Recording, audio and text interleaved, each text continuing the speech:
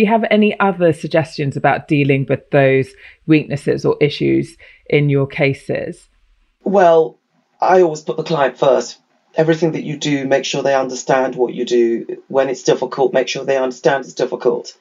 I most certainly will have exhausted questions I can ask my client about this particular piece of evidence, which is most unhelpful to our case, which it seems at present, at the prep stage, we can't shift. If the piece of evidence comes from a witness, find out if there's a motive for the witness having given that evidence, which is against your client. And it may be very quickly that you can discount it. Find out whether within the manner in which that witness produced the evidence, it may be that he's another colleague at work and it's part of a sentence, it's something within an email. You've got to do the paper trail about how the witness arrived at that piece of evidence. You have to get underneath it to decide for yourself, if there's no motive, why did he say it? Is it within his sphere of work that he could have said it? Is it actually an error? Well, you won't know that it's an error if you haven't understood why it went into the email. So you need your client's help to talk about that other person. He may not know that other person. So you may need a little bit of disclosure, perhaps, about what that person does. You might have to give some reason to the Crown as to why. You can say, well, it's relevant to an issue in the case. Those are all the things that you may not necessarily think you should be thinking that way, but there is a reason for why people say things. It may be because it's true and it's against your client and you're stuffed. But in order to ensure that you can give the bad news with some confidence and integrity that, I'm sorry, but this is not movable, and if you don't have an explanation for it, I've looked around it in a 360-degree angle, and there's nothing further for us to do. You simply challenge it in the best way that you can. Challenge it with a few lead-up questions so it doesn't look so blunt.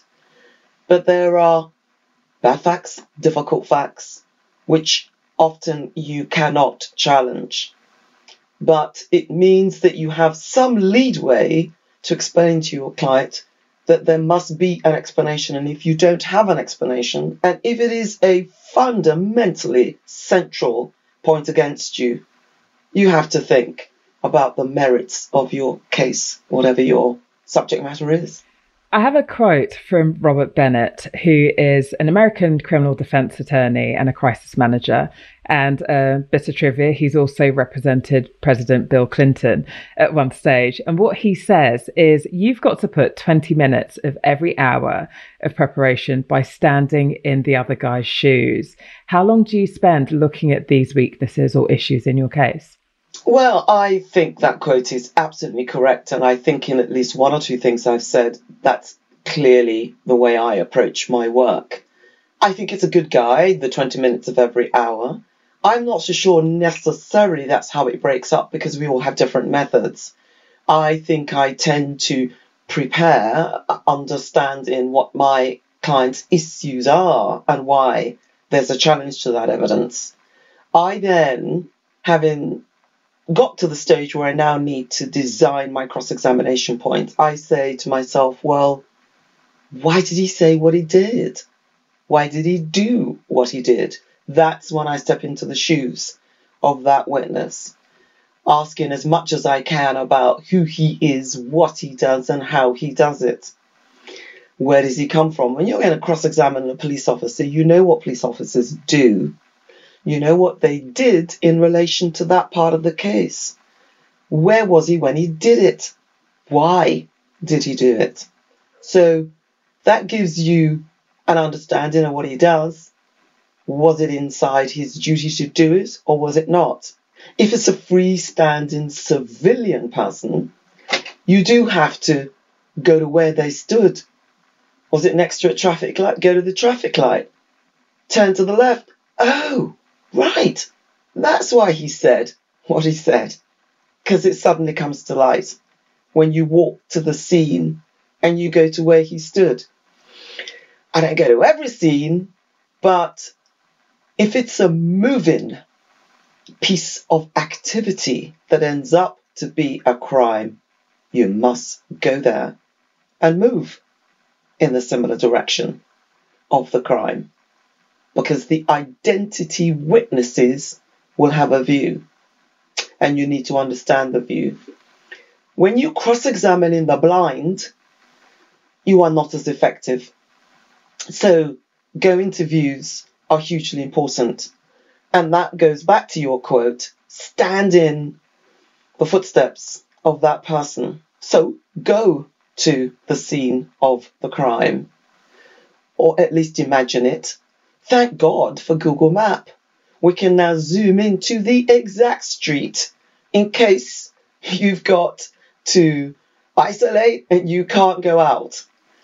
But it's always better to go out because you get the real sense and sight of the buildings and distance. And even on Google, that can be deceptive. So I take that quote as being an excellent one, and I move it on to physically what you should do and the things that you should never not do.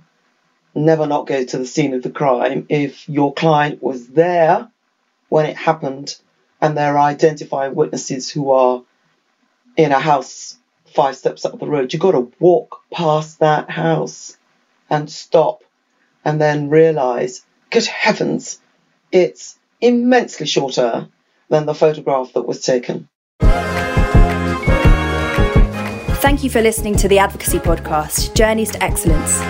If you enjoyed the episode, please subscribe and visit us at theadvocacypodcast.com for reading lists and other resources.